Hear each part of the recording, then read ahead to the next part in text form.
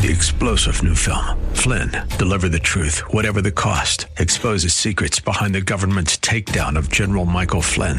Flynn knew what the intel world had been up to. He ordered the first audit of the use of contractors. This set off alarm bells. He told the truth. He was the most dangerous person for Donald Trump to hire. They had to get rid of Flynn. Flynn, deliver the truth, whatever the cost. Available now. Watch it today. Go to salemnow.com. salemnow.com. The El Conservador radio show is sponsored by the Federation for American Immigration Reform and George Rodriguez on 9:30 a.m. The Answer. Time for the El Conservador radio show with George Rodriguez. George is a constitutional conservative who loves to expose fake news and liberals. Be a part of the show. Call 210-308-8867. And now, El Conservador, George Rodriguez. Howdy, howdy, howdy. Once again, my friends, George Rodriguez, El Conservador, talking to you from San Antonio, deep in the heart of South Texas. How are all my friends out there? On this Saturday, July 15th, a very, very hot day. But, hey, this is Texas. What do you expect, right? Got a lot of folks screaming and yelling that it's climate change. My friends, it's summer in South Texas. It is summer. Remember the famous quote by Davy Crockett, I believe it was, or somebody that said that the devil would rent out Texas because it was too hot and he'd live in hell, or maybe that, or something of the nature like that. But it is hot, and hey, we can live with it. At any rate, welcome to the show, my friends. I just want to tell you that we've got a great lineup. You're going to want to hear the folks that we've got today. Our program specializes, my friends, in the issue of border crisis and immigration, of course. And the people that are going to speak to us today, my friends, all have something to do with it, and it's going to curl your hair. Some of it is going to, it's going to frighten you. So anyway, welcome to the show, my friends. Thank you for joining us. Let me tell you real quick who our guests are, because you are going to want to listen to them. You're going to want to call your friends and tell them to listen to the show.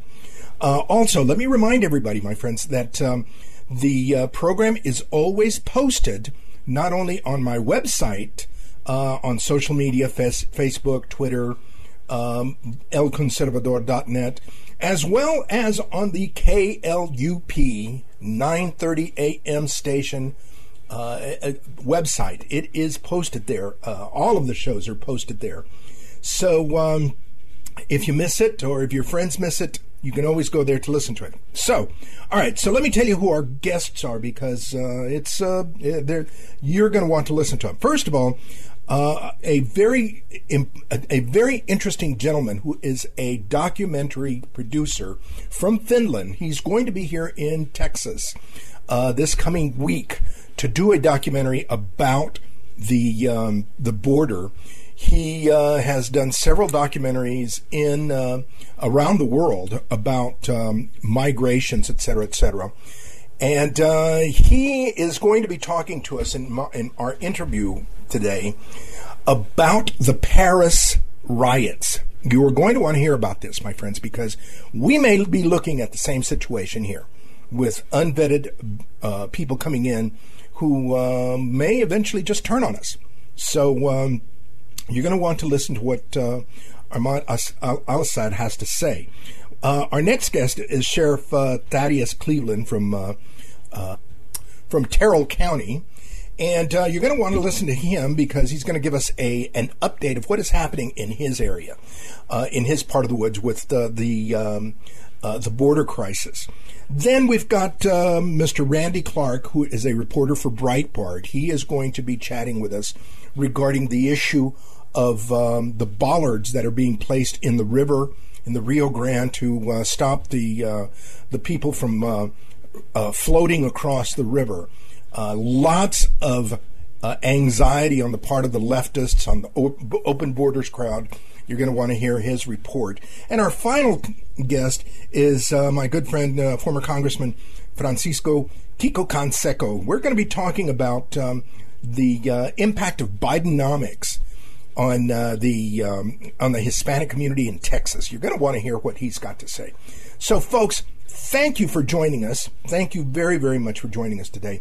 Let's go to our first guest. Howdy, howdy, howdy. Once again, my friends, George Rodriguez, El Conservador, talking to you from San Antonio. And we've got my good friend, Mr. Arman Alsant, who is a Finnish from Finland, a Finnish documentary producer. And he's done documentaries all over the place. He is based, of course, in Finland, in Helsinki. And he's talking to us from Helsinki today. I wanted to get him on to tell us about the Paris riots that are going on, because he has some good insight into it. Armand, thank you very much for taking time to be with us. Tell us what you can about these riots that we have been seeing in Paris. Thank you, George, so much for having me on the show, and hello to everyone. Well, the situation in Paris and in France and many other neighboring countries in mid-Europe is pretty much out of hands right now.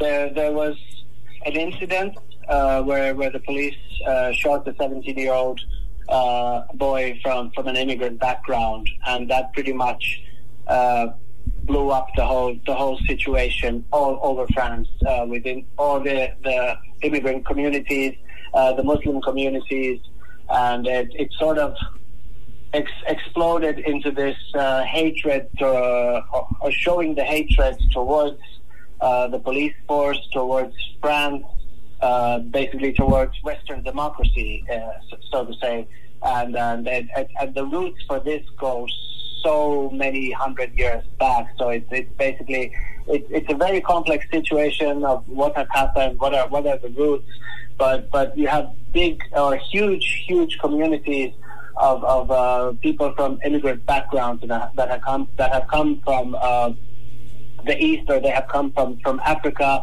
from Muslim backgrounds, and basically places where several of these countries which are having the problems right now have colonized hundreds of years ago. So basically it has become sort of a place for the people who move out of Africa as a place to go to where they want to live their life or go in search of something better, because they've been colonized hundreds of years ago. They know the language. To them, basically, it's like going to the capital of the country, and they move there. And the immigration laws, they sort of they are not strict enough in many of these countries to be able to sort out who is coming in and check out the backgrounds to know who is coming in, what the background of these people are.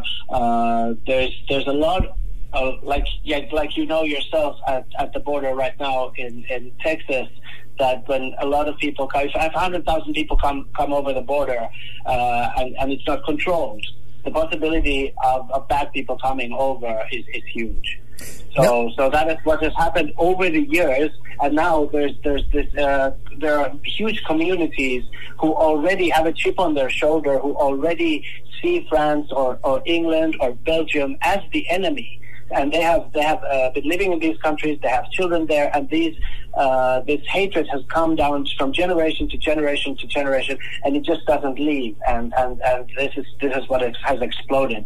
There's a lot of hatred towards these countries who are taking care of these people, but they still see them, even though they have been given a new home in this country, they still treat that country as the enemy. That's incredible. Again, we see similarities, or at least I have seen the similarities, in that people coming into the United States, these immigrants coming into the United States, they are not being assimilated or encouraged to assimilate. On the contrary, this whole idea of diversity, they are respected, and their cultures, they maintain their culture. They segregate themselves culturally and linguistically. And I see very much the same pattern that has been going on in Europe. Do you think Do you think that what has happened in France, in Paris, and what is happening in other places in Europe with these communities, do you think that we should be careful here in the United States? I would say that everybody, should be careful. I think it's just common sense. People who are in need of help should be helped if possible, and that is something I think that everybody believes in, but not uncontrolled, not against the law. There should be no illegal immigration. Everything should go by the law. The people should be helped in the ways that are possible, but not in a way that it's uncontrolled. Because as long as it's uncontrolled, the situation will get worse and worse. You're having a boat that's filled with holes, and you're drilling in more holes if you're not controlling the situation. Do you think it's not going to get better? Do you see any efforts in any of these countries? I mean, is this the result that these countries just didn't encourage assimilation and integration? I think that's one problem. Like I've been living in Finland for over 40 years, and I've been saying the same thing for over 40 years, that if anybody comes over the border from another country, the culture of the current country should be taught to the people coming over. The language, basically, of that country should be taught. Even by force, you should make a contract with these people. We'll give you a new home. You can go to school here. You'll have free healthcare and free education. But one thing that we ask or demand of you is that you learn this language, and you will go to these courses and you will learn this language, and that way you will be able to employ yourself, and in a way, in the long term, you and your family will pay back to society what you have received now. I think that's just common sense, but it doesn't happen. There is not enough effort in teaching the language, and I think that the language is the first and most important thing that anyone should learn, because it has so much culture. The sayings in every language say a lot about every person, like every country's culture. So you will learn the cultural differences through a language. You will learn emotional differences through a language. And I think it's the most important thing. But there's no effort put in to doing that. People who come from areas that have been in crisis for decades. You will have people coming into Finland or France or England who are already illiterate. They even don't know how to write and read their own language from where they come from. And if they don't learn Finnish, then what's going to happen to their kids? Their kids are going to be the peer of those kids is not an educated peer. It's going to be difficult for the kids to do well in school. They will feel bad, they will join gangs, they will be separated, they will feel depressed, and nothing good will come from that. And we are seeing that. We are seeing that in the groups that are coming into the United States right now. They are the poorest of the poor, and they're having a difficult time assimilating as it is, finding jobs, et cetera, et cetera. They're the least educated, and I just don't see. I see some problems ahead. There's definitely problems if this is not looked into and if there's no action taken. I just saw an interview which was really interesting, which was by a Middle Eastern Muslim imam who was saying this, and it's in English. I can send you the clip when I will look for it, and I will send that to you. And he was saying that you don't see the same. They were talking about Paris, and he said that, okay, do you see the same crisis in Oman? Do you see the same crisis in the Emirates? Do you see the same crisis in Dubai? Do you see the same crisis in Singapore? And they are all Muslim majority countries, but there's no crisis. So basically what the West has done is they have, this is what the Imam is saying, that what you have done, your mistake is that you have taken people who are uneducated, who are very religious, who basically live by one religious book and are completely uneducated otherwise. And you take them in as cheap labor, and this is the price that you pay now for everything that you've done. Wow. Interesting. Armand, we're going to let you go. Thank you very, very much for taking time to be with us and instruct us. You'll be coming soon to Texas, and we're looking forward to hosting you, buddy. Thank you so much. Yeah, I'm actually coming. I'll be there on Monday. Oh. So I'll see you in a week. You got it. We're going to welcome you to the big state. Thank you so much. Have a good one. Once again, my friends, we've been talking with Mr. Armand Alsat, who is a documentary producer in Helsinki, Finland. Thank you very much, Armand. Thank you so much. See you soon. Bye-bye. Howdy, howdy, howdy. Once again, my friends, George Rodriguez, El Conservador, talking to you from San Antonio, deep in the heart of South Texas. And we've got our good friend, Sheriff Thaddeus Cleveland from Terrell County, Texas. Terrell County is directly west of us. In fact, it's west of Eagle Pass and Del Rio. We would consider it very much a desert area, wide open spaces, something akin to what you might see on Lonesome Dove.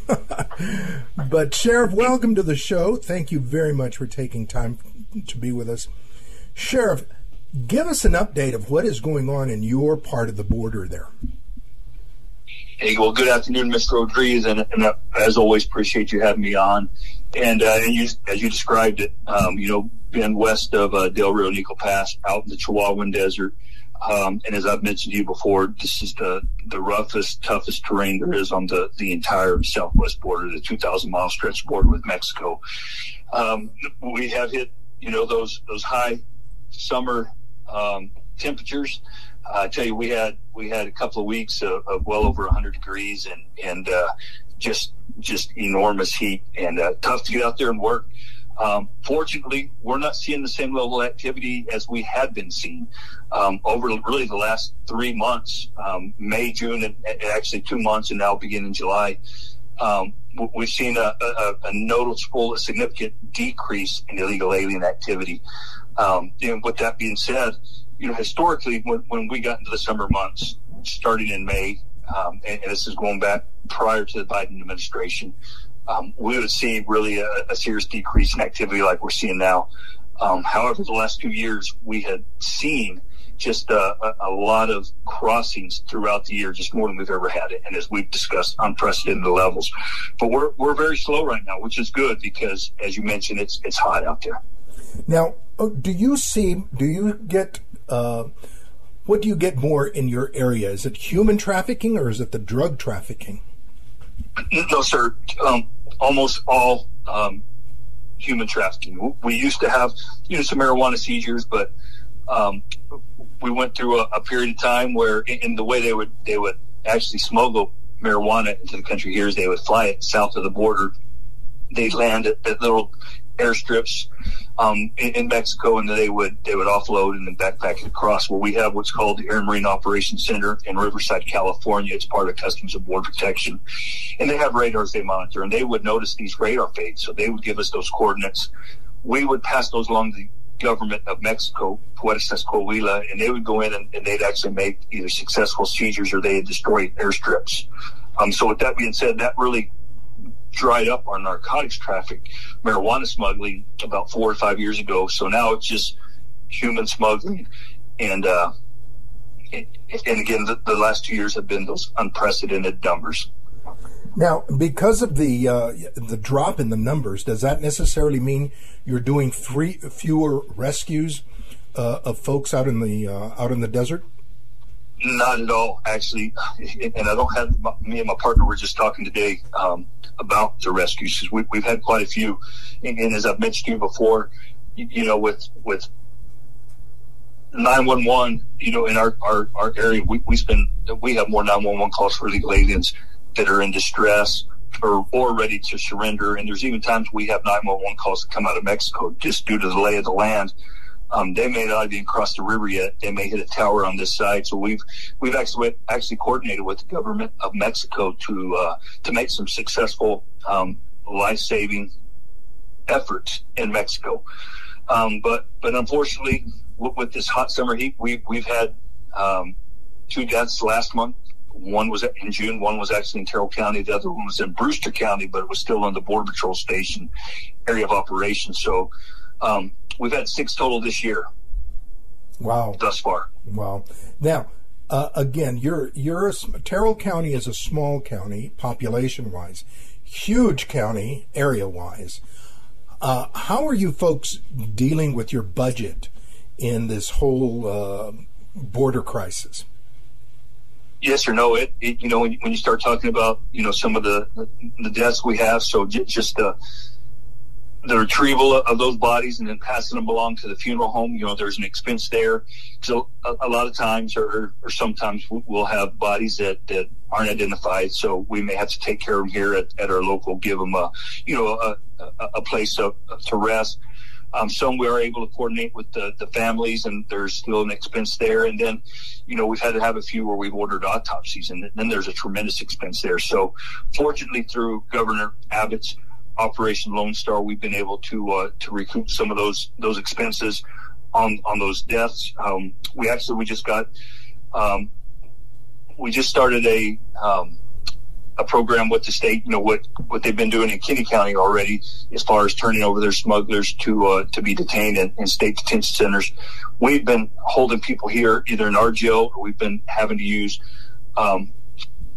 a couple other neighboring county jails to hold people, and that was costing us about $20,000 a month, and these were all smugglers. So fortunately, we're able to recoup some of those expenses as well through Operation Lone Star, as well as several other expenses that we incur with operations along the U.S.-Mexico border. We have seen where other states are sending troopers to assist. Do you folks get any of these out-of-state troopers to help you? You know that they haven't sent anybody from out of state. We're still continuing to receive in-state support from public safety to Texas Parks and Wildlife, game wardens, as well as Texas military forces. So, again, as you described it when you started the show, and as I elaborated on a little bit more, you know, this is just one of the most remote areas, and with that comes the lack of amenities. So, you know, we have one restaurant in town, very good place to eat, but it's only one for our community. Same thing with lodging. We've got a hotel, but you know, in order to really sustain an operation like that long term, it requires, you know, more amenities. So when we receive troopers that come in, a lot of times they'll lodge in Del Rio or over in Fort Stockton, and then drive down for their shift. Wow. So I think there might be a little bit of reason why they send some to other parts of the state where there's a little bit more to offer, if you will. Right. But again, what the state continues to give us suffices, and we're grateful. Gotcha. So let me ask you one last question. I mean, you know, and do you see any end to this whole situation? Or do you, I mean, and if not, what do you think needs to happen? Yes, sir. I don't see an end until we get a new administration. You know, having a new president come in and really put some focus and some effort on the border. As I've said many times, you know, it's a problem that can be solved overnight. You know, I'm not sure if you've seen a couple of recent talks I've given where I talk about, you know, 99 years the Border Patrol's been around. Back in May, we had our 99-year anniversary. Now we're into our 100th year, and, you know, all that progress that we've made along the southern border with fencing, you know, with other infrastructure such as roads, some lighting, the technology we put in, and of course the manpower we put on. You know, in a matter of 6 months under this administration, they were able to dismantle all of that. So it's going to take some more effort put back on and focus put back on the border. Someone who really wants to get this thing finally solved. It is solvable.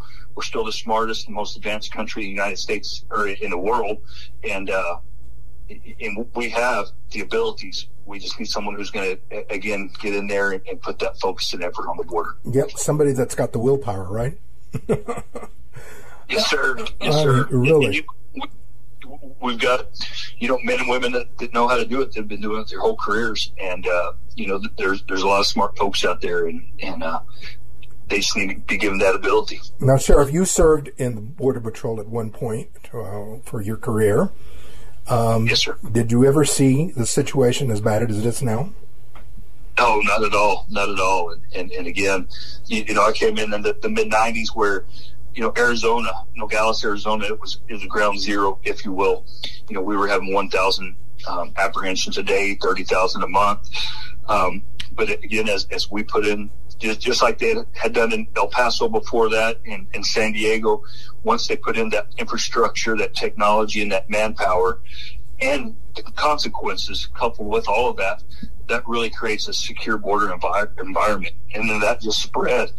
As you and I have discussed, the last place on the border that really is unsecured is this Big Bend region, the stretch of border from Terrell County all the way up to Hudspeth County.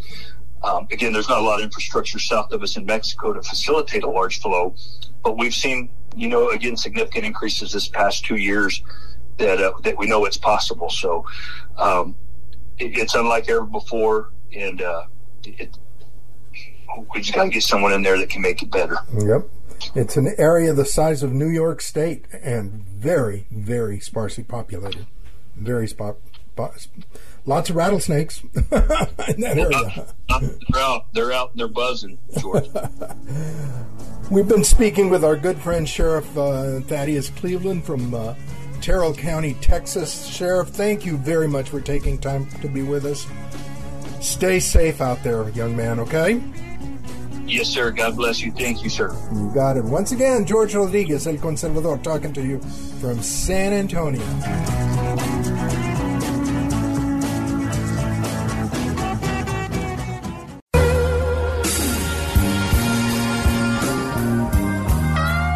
Howdy, howdy, howdy. Once again, my friends, George Rodriguez, El Conservador, talking to you from San Antonio. And we've got our very good friend, Mr. Randy Clark, who is Breitbart reporter, the Breitbart reporter in the Del Rio area. Wanted to get him on because I'm going to get an update about what's going on in Del Rio, as well as his latest report regarding a protest against the governor of Texas's efforts to secure the border. Randy, thank you for taking time to be with us as usual.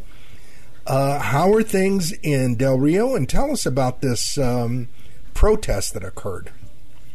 Well, this protest occurred several days ago in Eagle Pass as the buoy system was being brought into town, and that's obviously part of a project that Governor Abbott is installing, and that's a system of floating barriers that's made by a company here in the United States, the Cochrane Company. And basically it's going to be 1,000 feet of border barrier that can be deployed and redeployed in busy crossing areas at the river. I think the governor's trying to do everything he can to slow this flow down. We know apprehensions are slower, but that's a lot having to do with legal pathways that are open and people just walking across land border ports of entry now under this administration. The project was protested by several dozen people, and I think if there's a silver lining, it only garnered the support of about 24 protesters, many of those who were not from the Eagle Pass area. They were from Laredo. Certainly open border advocates. A lot of the banners that they were carrying advocated for defunding the wall and allegedly funding the future. So it really didn't have much of an impact. The project is continuing, according to my source within DPS, and they are actively on it and expect it to be completed by 2 weeks. So that's the good news. Yeah. Now these buoys. Tell us a little bit about. They're floating devices. They're like floating devices that are in the water, correct? And it's meant to at least slow down the people coming across. Yes, that's correct. These buoys are manufactured by a company that specializes in security for a number of resources, not just border security, but also anti-terrorism security around docked ships. It's really to keep folks from being able. They're spinning bollards. They're 4 feet in diameter. And they're also tethered with some netting into the water. So it's hard to swim under them, and they spin when you try and cross over them. In more hostile environments, they actually carry spikes on them. These bollards do not have that feature. They're smooth and they're round. So they certainly are going to force most migrants that may be in family units and what have you to move away from that area. So it should prove effective in that sense. But, granted, any barrier that you install, if there is no policy behind it for removal and application of the immigration laws, they're less effective. We know that even with a wall. The wall is great. If you have it in place, it certainly almost drops narcotic smuggling to very isolated incidents and gives the Border Patrol more chance to make apprehensions because it slows them down. But the policy of prosecuting those offenses or using the immigration laws the way they're designed to expel those that are not eligible to come into the United States under immigration law, if that's not enforced, which I think can most agree, this administration is not enforcing the immigration laws of the United States, they prove less effective in slowing that traffic down. It usually will cause them to move, but it will not stop the traffic. Now, you said that this was the good news. What's the bad news that's going on? Well, I think the bad news is we're seeing a shift from people crossing the Rio Grande, which they are still doing. Yesterday, I was out on the border running around doing some reporting, and there's still groups of close to 50 that are coming, even in the heat of the day, in this horrible South Texas heat we're seeing right now. But the administration is now shifting that to legal pathways at our land border ports of entry. And that's what's reducing those illegal crossings. But the demographics of the people are the same.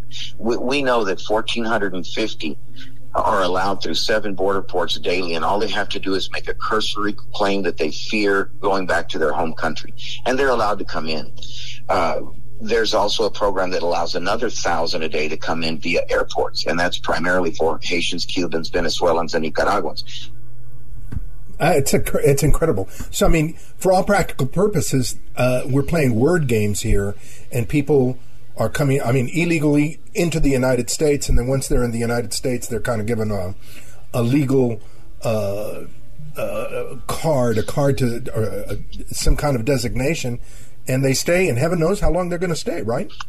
Well, and many are not given anything as far as actual documentation to prove their legality beyond a notice to appear that just says they're in removal proceedings.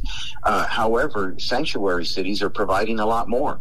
There was a recent story that I just did a few days ago where a contact that I met in Brownsville, who's a Venezuelan national, within 45 days of arriving at New York, he has his own hotel room. He says many of the migrants have found underground employment. He works for a cleaning company, is allowed to drive a vehicle every day to work the days that he does. He's paid for cash. In cash. God. He's not contributing to the tax base whatsoever. And he's living in a hotel that he describes as really excellent conditions. They have 15 National Guard soldiers per shift coming in to provide security and help feed them. They have stacks of food that are available 24/7 when they decide they're hungry. They just ask for food, and they're given free health care. The free health care is provided by a company called Molina Healthcare. It's no premiums. It carries dental and vision.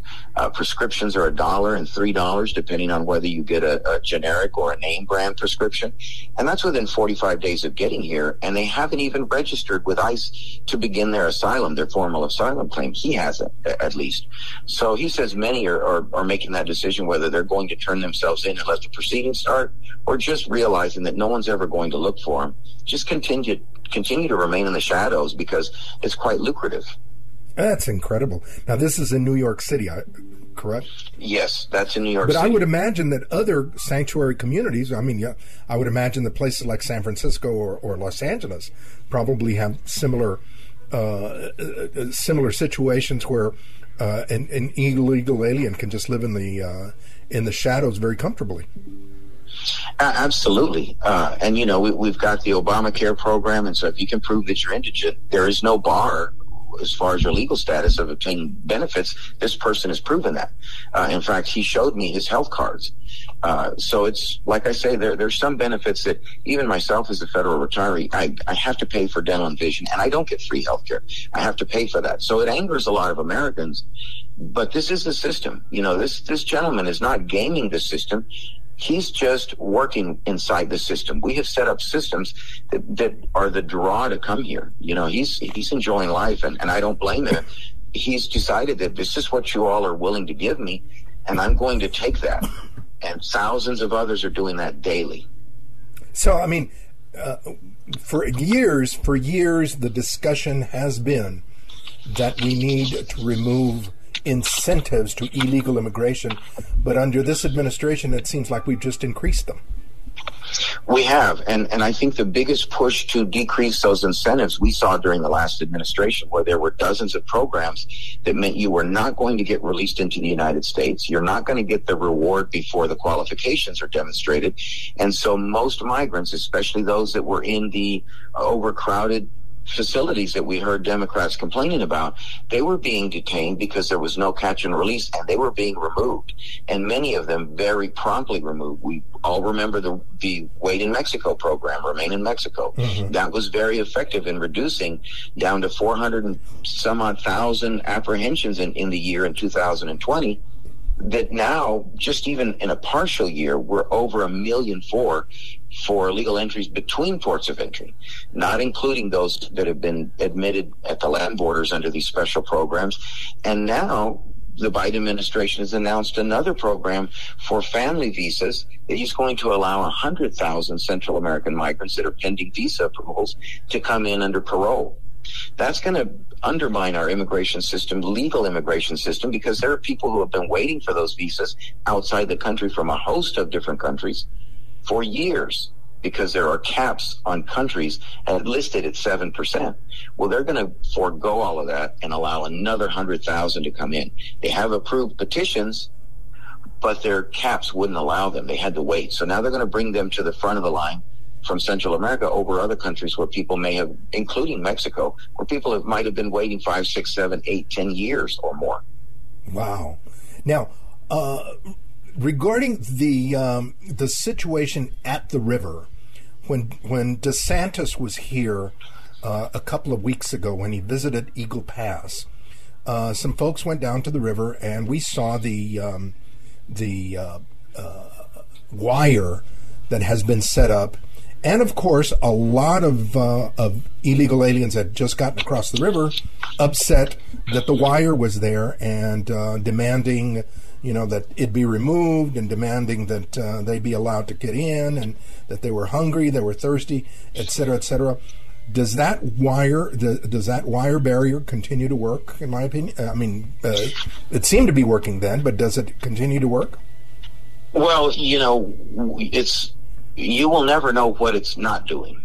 You know what I mean? In other words, there are still people that are going to get around that. Oh, yeah. If they can reach U.S. soil, there is a policy in the Border Patrol that they cannot force people to go back into the water. They cannot force them to return to Mexico once they hit land. Oh, my God. So many understand that these Border Patrol agents are facing jail if they don't rescue these people from behind that wire, because the temperatures are 109 degrees. So that's a little bit of a rift right now, that people see the Border Patrol actually cutting that wire in one instance and allowing those migrants in. So they have no choice by policy. If everybody remembers, a recent case, there was a Border Patrol agent that went to prison for 2 years that President Trump pardoned, and he tried to stop a migrant from running by placing his foot on him and caused no injuries. He still went to federal prison for 2 years. So the Border Patrol agents are very weary about following policy. They have to, and that is their policy. So you can put up barriers, but you're going to get pulled on this side of them if you make it to dry land. Wow. I think that's the impetus for a floating barrier. Yep. Wow. Incredible. Randy, thank you, as usual, for taking time to be with us. Tell the folks where they can follow you. They can find me at Breitbart.com. Under our world page, the Cartel Chronicles. All my work is featured there. They can follow me on Twitter at Randy Clark BBTX. And you can read about all of the illegal aliens, my folks, that are crossing, or the ones that are living a good life in New York. Right, Randy? Thank you, George. I sure appreciate your time today. You take care. Once again, George Rodriguez talking to you from San Antonio. Howdy, howdy, howdy. Once again, my friends, George Rodriguez, El Conservador, talking to you from San Antonio, deep in the heart of South Texas. And we've got our very good friend, former Congressman Kiko Francisco Canseco. And I wanted to reach out to him because the Biden administration has gone on the offensive, talking about how good Bidenomics, the economy, is or has become under the Biden administration. Now, let's remember, folks, that The price of gasoline, for example, spiked at $4.10, at least here in the San Antonio area, but it is now down to $3.10. Never mind that it was once, not too long ago, it was at $2. But, Bidenomics has brought the price of gasoline down. Kiko, thank you very much for joining us. Welcome to the show. Thank you, George, and it's a pleasure being here with you. I always enjoy being on your show and hearing your show. And I think that the topic that you've presented today is a very important topic. Having been born like you in Laredo, Texas, a Hispanic city, where even those people that have Irish or English last names are really, truly very Hispanic. And the thing is, how many of us since World War I, World War II, have served in the military, served our country? We're truly Americans. We maintain sometimes our own sort of culture that has been acclimated into the American system. But we are Americans, and first and foremost as Americans.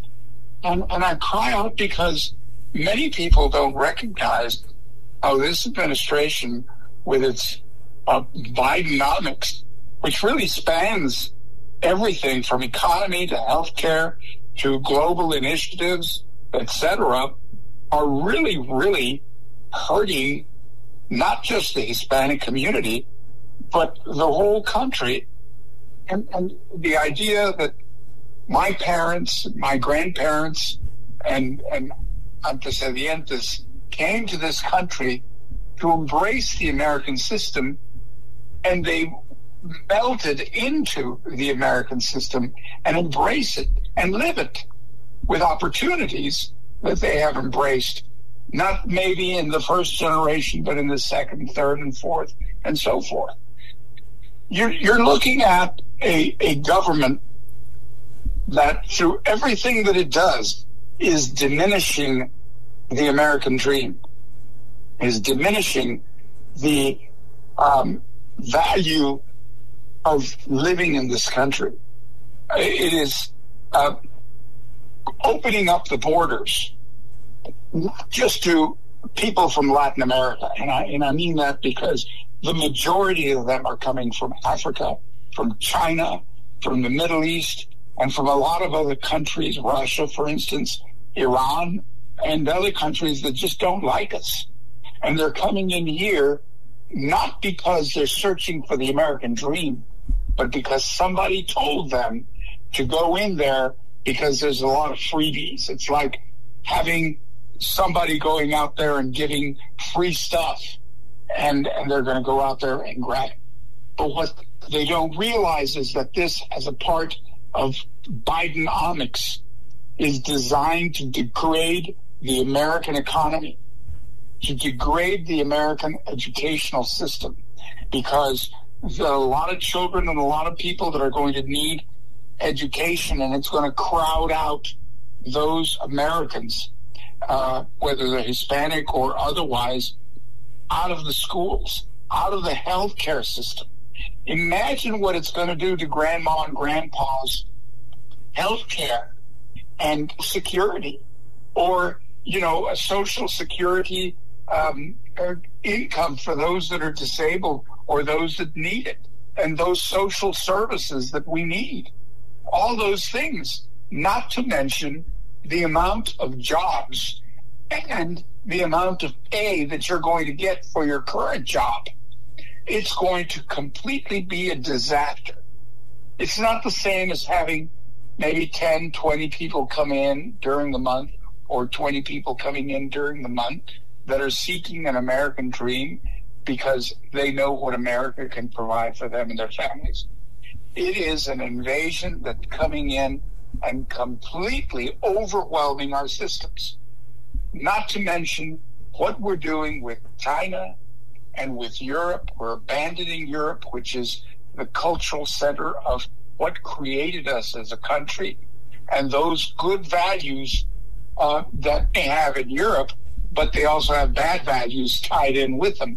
but we took the purified values and brought them into this country and formed a nation that's going to take care of everybody by self-propelled opportunities that it gives to the individual, freedom to the individual.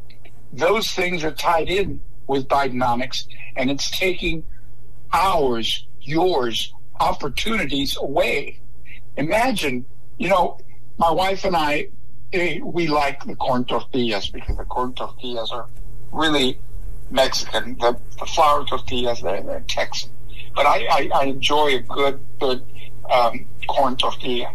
And the best way to do it is a la mecha. And a la mecha means that you're going to turn up the stove, the gas stove, and just sort of cook the tortilla. And it comes out very crunchy and very, very good. But guess what?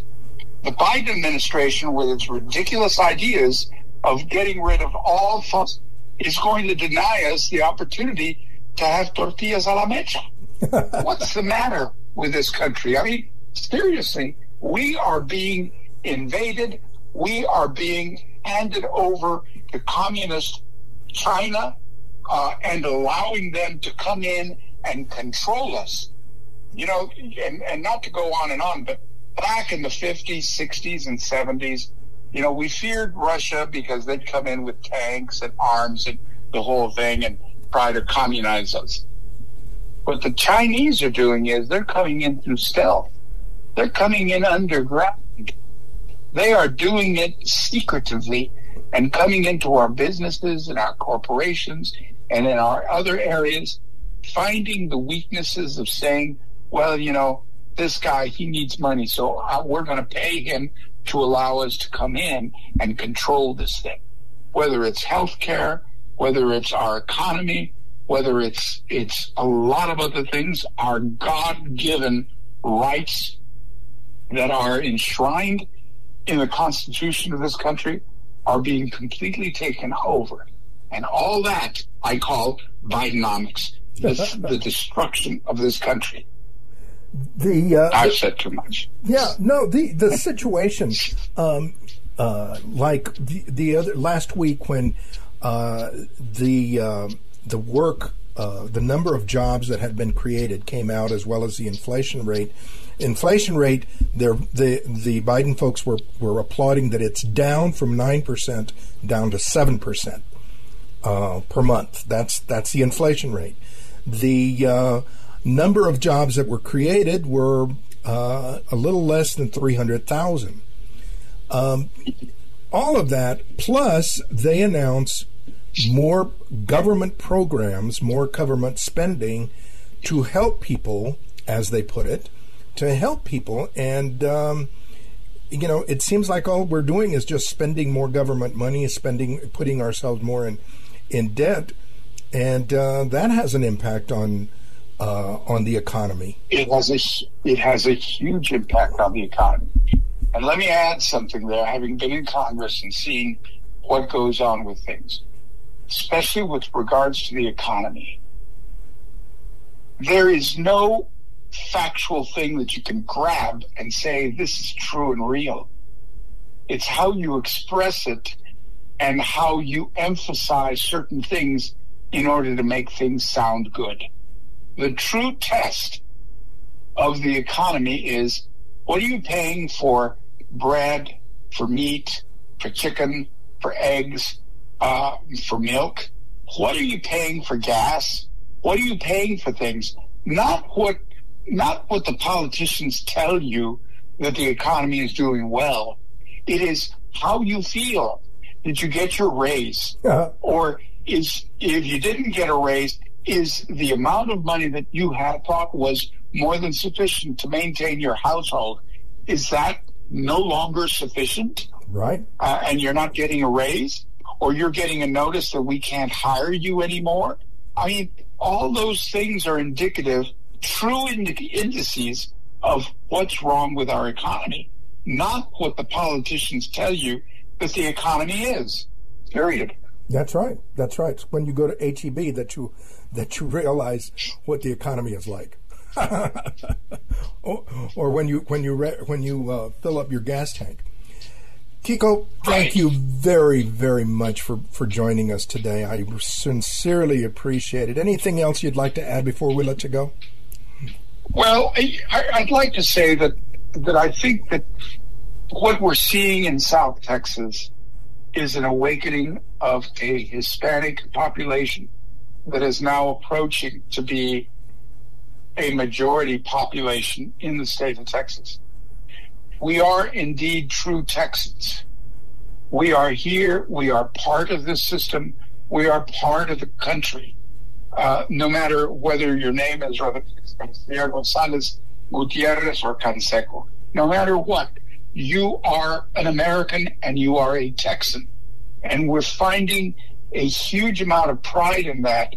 And when those ideals that we came to this country in order to cultivate and be a part of, true part of, are being not just threatened, but are being destroyed before our eyes in a short span of 2.5 years, we have to open our eyes and we have to more than get involved in our nation and in the path that it's going to take in the future. That's very, very important. No longer are you going to sit and say, que va, we're just going to leave it alone. No, it's time for all of us to get personally involved because we have an ownership in this state and in this country. Amen. That is an excellent way to say it. We are Americans, and if it happens to America, it's happening to us. Correct. You got it. Kiko, thank you so much, folks. We've been speaking with my good friend, Francisco Kiko Canseco, former congressman from Texas. Thank you very much. Stay cool, my man. Take care, George. Bye-bye. Bye-bye. Thank you for joining us today, my friends. We want to remind everyone that if you're interested in advertising on our program, please contact myself or the station.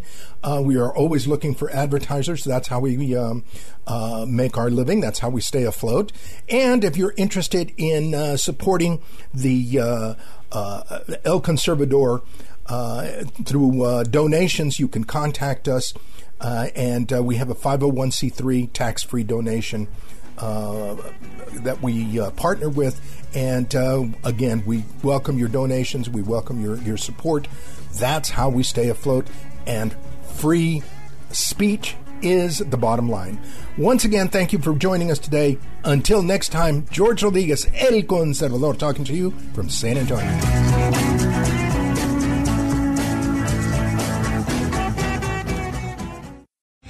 3-star General Michael J. Flynn, head of the Pentagon Intelligence Agency, knew all the government's dirty secrets. He was one of the most respected generals in the military. Flynn knew what the intel world had been up to. He understood its funding. He ordered the first audit of the use of contractors. This set off alarm bells. The explosive new documentary, Flynn, Deliver the Truth, Whatever the Cost, uncovers the facts behind this scandal. Flynn told the truth. He was the most dangerous person for Donald Trump to hire. I find out the worst enemy that I'm going to face in my life is right here in America. They took my assessment and they wanted me to change it. And I was like, I'm not changing it. They had to get rid of Flynn. With in-depth interviews, archival footage, and never-before-seen personal records of the man behind the headlines. I just felt like I was drowning. Flynn, Deliver the Truth, Whatever the Cost. Available now. Watch it today. Go to salemnow.com. salemnow.com.